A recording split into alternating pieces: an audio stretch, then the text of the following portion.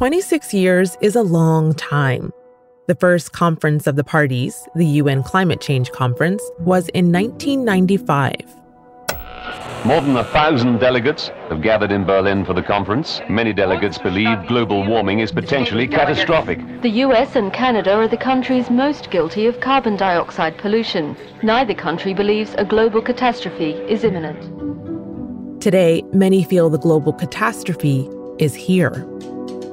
And some of the loudest voices calling for action come from people too young to have any memory of that first conference, or of a world without climate crisis.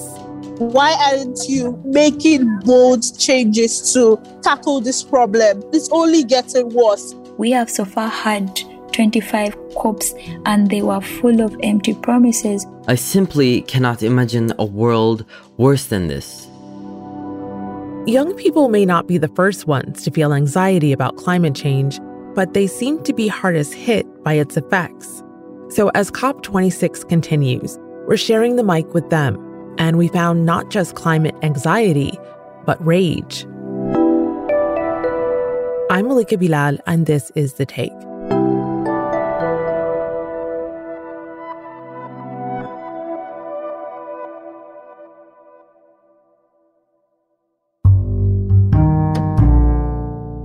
Today, we're hearing from young climate activists around the world, as well as a researcher on youth and climate change. Blanche Verley is at the University of Sydney, and she's the author of the book, Learning to Live with Climate Change.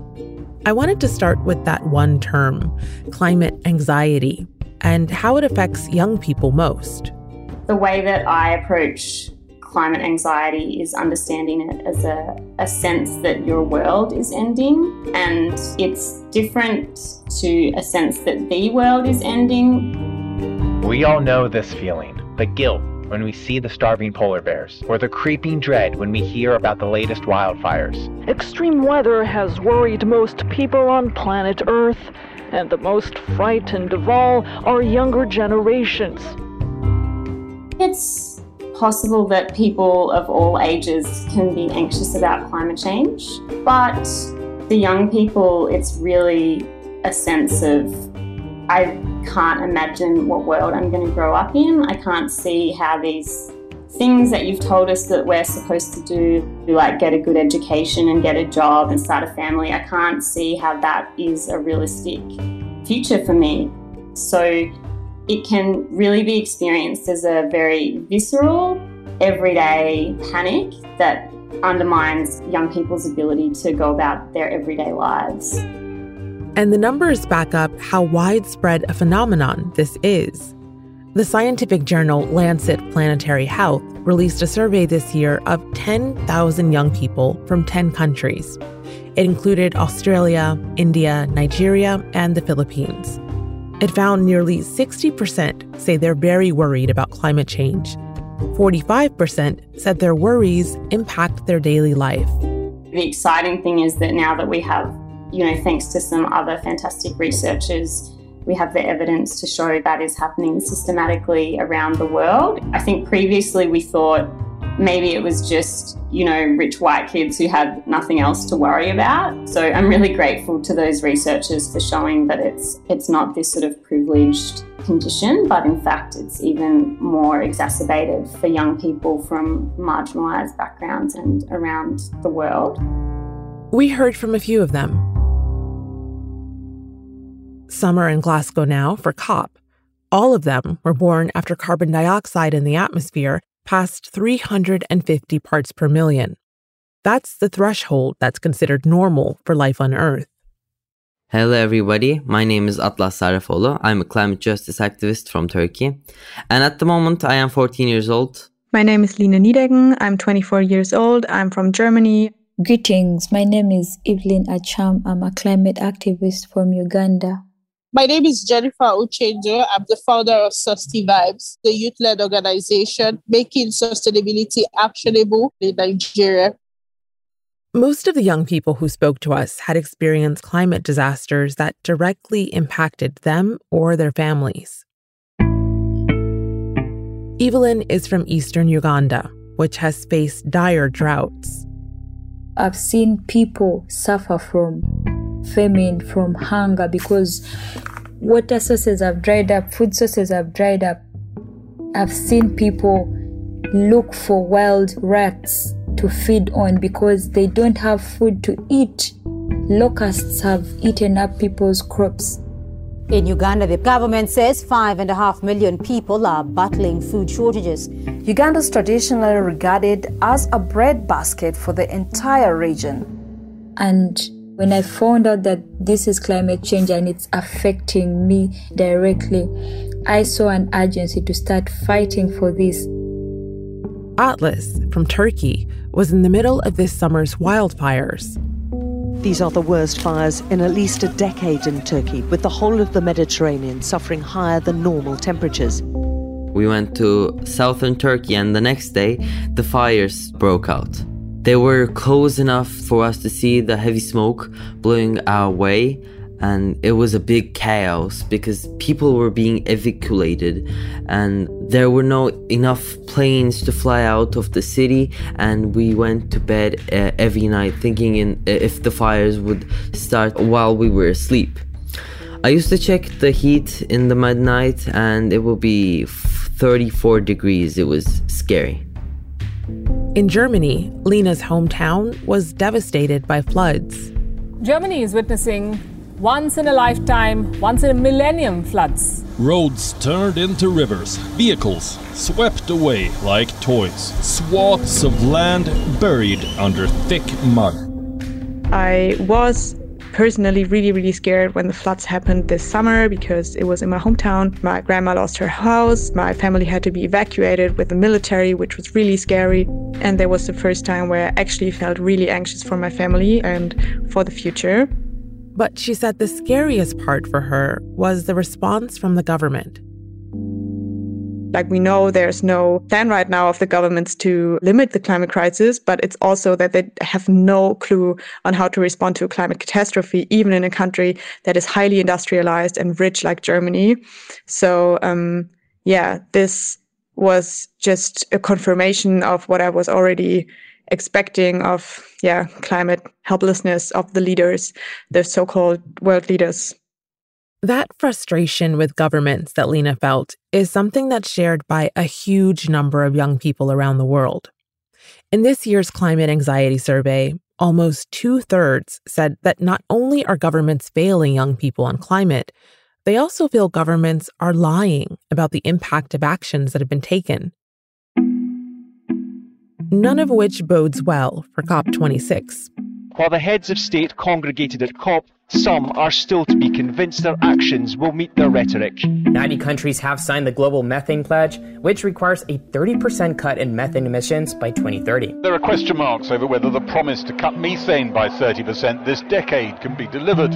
A landmark commitment to save the planet's forests from being destroyed is signed by 100 world leaders. Some at this conference question how well the deforestation pledges can be policed. In the meantime, the number one call, that humans have to cut net emissions in half by 2030 and to zero by 2050, is still out of reach. Just last week, despite all the countries that did agree to phase out coal, the world's top emitters were not among them. And that mismatch from privileged countries is something Jennifer Uchendu, who we just heard from, has seen play out as a Nigerian who studied climate anxiety in the UK. I do know that it's not something I need to pathologize. It's not a problem, but it's, however, a healthy response to the climate crisis. Everyone should be concerned. Everyone should be worried. But then whichever position you stand within the world in terms of power and privilege would also determine how your response would be.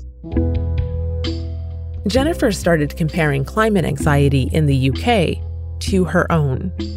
I started to speak to youth climate activists that were based in the UK, and I saw that there were discrepancies in the sense that they felt things like fear, they felt shame, they felt guilt, but I felt more of overwhelm, powerlessness, and anger because I'm on the side of the world where my people are really vulnerable to the effects of climate crisis. Without action, the conditions for living on Earth will get worse. By 2050, pollution may be so bad there might not be fresh air to breathe. Blanche in Australia lived through what many called a warning of what's to come as the climate changes. The devastating fires of 2019 and 2020. 186,000 square kilometers were burned, and some 1 billion animals were killed. For me, it involved finding charred whole leaves in my backyard. And I live in the centre of a city of 5 million people, quite away from the forests. And knowing that huge forests, huge amounts of land were burning and that ash was raining down all around us. I had friends who said they took their kids to the beach and saw other kids playing games trying to see who could catch the most ash. You know, if you went for a swim, you'd come out covered in black soot. It was just really distressing, even in the places that were really far from the fires. And Blanche says there wasn't much time from when the rains doused those fires to the first cases of the coronavirus. It's so strange to think back to that time now because there was this real, political momentum building in response to those fires, and then with lockdowns and the new wave of panic about the coronavirus, it really, to be honest, has filtered out. I don't think people's frustrations and worries have dissipated, but I think they've been suppressed since then. You've experienced a lot of youth climate anxiety firsthand through the university class that you teach. You are a climate change educator. So what are some of the experiences that you can share? When I started teaching a course that was specifically focused on climate change, I really noticed that the emotional intensity of the classes was really amplified. The way that shows up can be things like students telling you that they've chosen a boring assignment because they can't emotionally invest in one that they really care about. So, for example, our students were given the option to choose their own case study for their assignments. So one would say, I'm going to focus on the wine industry because it's people's livelihoods, but if we run out of wine, that's okay. I can't really face dealing with issues like climate displaced people or something like that. It can also be more apparent in the sense of students crying or being upset in class, leaving the classroom. There is this challenge of having to support students just to be able to emotionally keep doing that academic work because they know that it's not just this abstract thing that's happening somewhere else to some other people, but that it also really dramatically affects their lives as well. It's not just education that's affected. Young people surveyed said that climate anxiety also affects how they sleep, how they eat, and how they have fun. 4 out of 10 said they're hesitant to have children. And the people we spoke to all said their futures have already been affected. Will I not have a family? Will I be able to survive through the climate crisis disasters? And will I have to immigrate somewhere else, more habitable? These questions are always on my mind. I cannot make any plans about my future. All I can do is do my best with schoolwork, and then I'll see what I want to do. Personally, I should be planning to do my master's right now or thinking about settling down. I'm not giving time to my family, to my siblings, because I'm busy advocating for climate justice. Young people are not only mentally distracted by worries about climate change, they're also more likely to be harmed by it now. Children are less likely to survive extreme weather events, and their education is often at risk of disruption. 1 billion children live in the 33 countries that the UN considers at extremely high risk from climate change. Those countries are responsible for just 9% of global emissions. So, Blanche, finally, the name of your book is Learning to Live with Climate Change. How do we do it? I'm hoping you have the answers there. Yeah, no.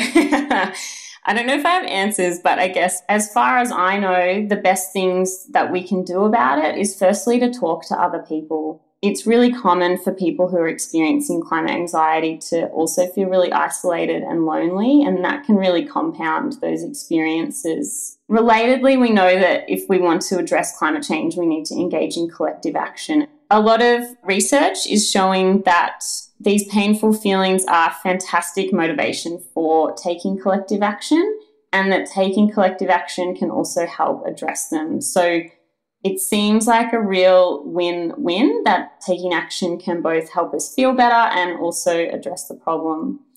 And so that, I think, helps explain why, for example, the school strikes for climate have been taken up so extensively by young people around the world. That focus on collective action is really important because aside from anxiety, one of the most common feelings is powerlessness. And researchers say media coverage may contribute to that. Atlas in Turkey and Evelyn in Uganda have both continued their own school strikes, even when they face backlash. Evelyn said she had to cut down on her strikes in person because it was dangerous. Atlas said he had a complaint to Turkey's education ministry filed against him, though he was ultimately pardoned. It's a reminder of the stakes of everyone doing their part to fight for climate action. Because as Blanche says, many people cannot just adapt. We can't all learn to live with climate change. We know that climate change is already killing people around the world, and that's most especially true in, the most disadvantaged countries. Climate change isn't something we can just pull ourselves up by our bootstraps and get on with. For some people, it is really world-ending, and that's why, people like me in privileged high-carbon countries have a really important role to play in holding our political leaders to account, for ourselves, for our children, for all the non-humans on this planet, and for people who have less capacity to affect the power holders in the really privileged countries. One message all the young people we spoke to had was simple. Leaders at COP and older generations need to listen. This is Jennifer from Nigeria, who's at COP now. Someone was asking me just recently, do people listen to each other at COP, or is it just a lot of talking back at each other? I think for a very long time, there's been a lot of talking back at each other and not pausing to stop, and listen and reflect. What is this person saying? Is it possible that, this crisis impacts people way differently than it does to me? So world leaders need to put their money where their mouth is. But beyond that, I think listening goes a long way, because it drives that idea of empathy, and you start to realize that a lot more needs to be done. This is no longer a scientific discussion. More people need help. This is from Atlas in Turkey. Now is the time to take action. If 1.1 degrees is the reason that we are facing these many and damaging disasters, imagine a world with 3 degrees heating. Your children will not be able to survive in a world you decided to create. Here's Evelyn from Uganda. I would like the older generation and the leaders at COP to understand that the young people have had enough of disasters. It's so sad that in this COP26, we have not seen any meaningful decisions. The leaders have not talked about stopping investments in any new fossil fuels or approving any new fossil fuel projects. Why can't they stop that? And Lena from Germany. My message to their so-called leaders at COP would be that they should listen to the people who are actually fighting at the front lines of the climate crisis since decades, since colonialism, and then they would see who are the actual leaders at climate justice, and these people should be taking the seat at COP. We know the actual leaders are outside, are on the streets, are fighting together in their communities, or now today in the streets of Glasgow. And that's The Take. On Wednesday, we'll keep digging into COP26. A lot of money is at stake, and poorer countries say it's time for the big carbon economies to pay up. Today's episode was produced by Alexandra Locke, with Priyanka Tilve, Ruby Zaman, Nagin Oliai, Amy Walters, Nay Alvarez, and me, Malika Bilal. Alex Roldan is the sound designer. Tom Fenton is our story editor. Aya El-Mileik is the engagement producer, and Stacey Samuel is executive producer. Special thanks to Avaz and to the WHO's Partnership for Maternal, Newborn, and Child Health. We'll be back.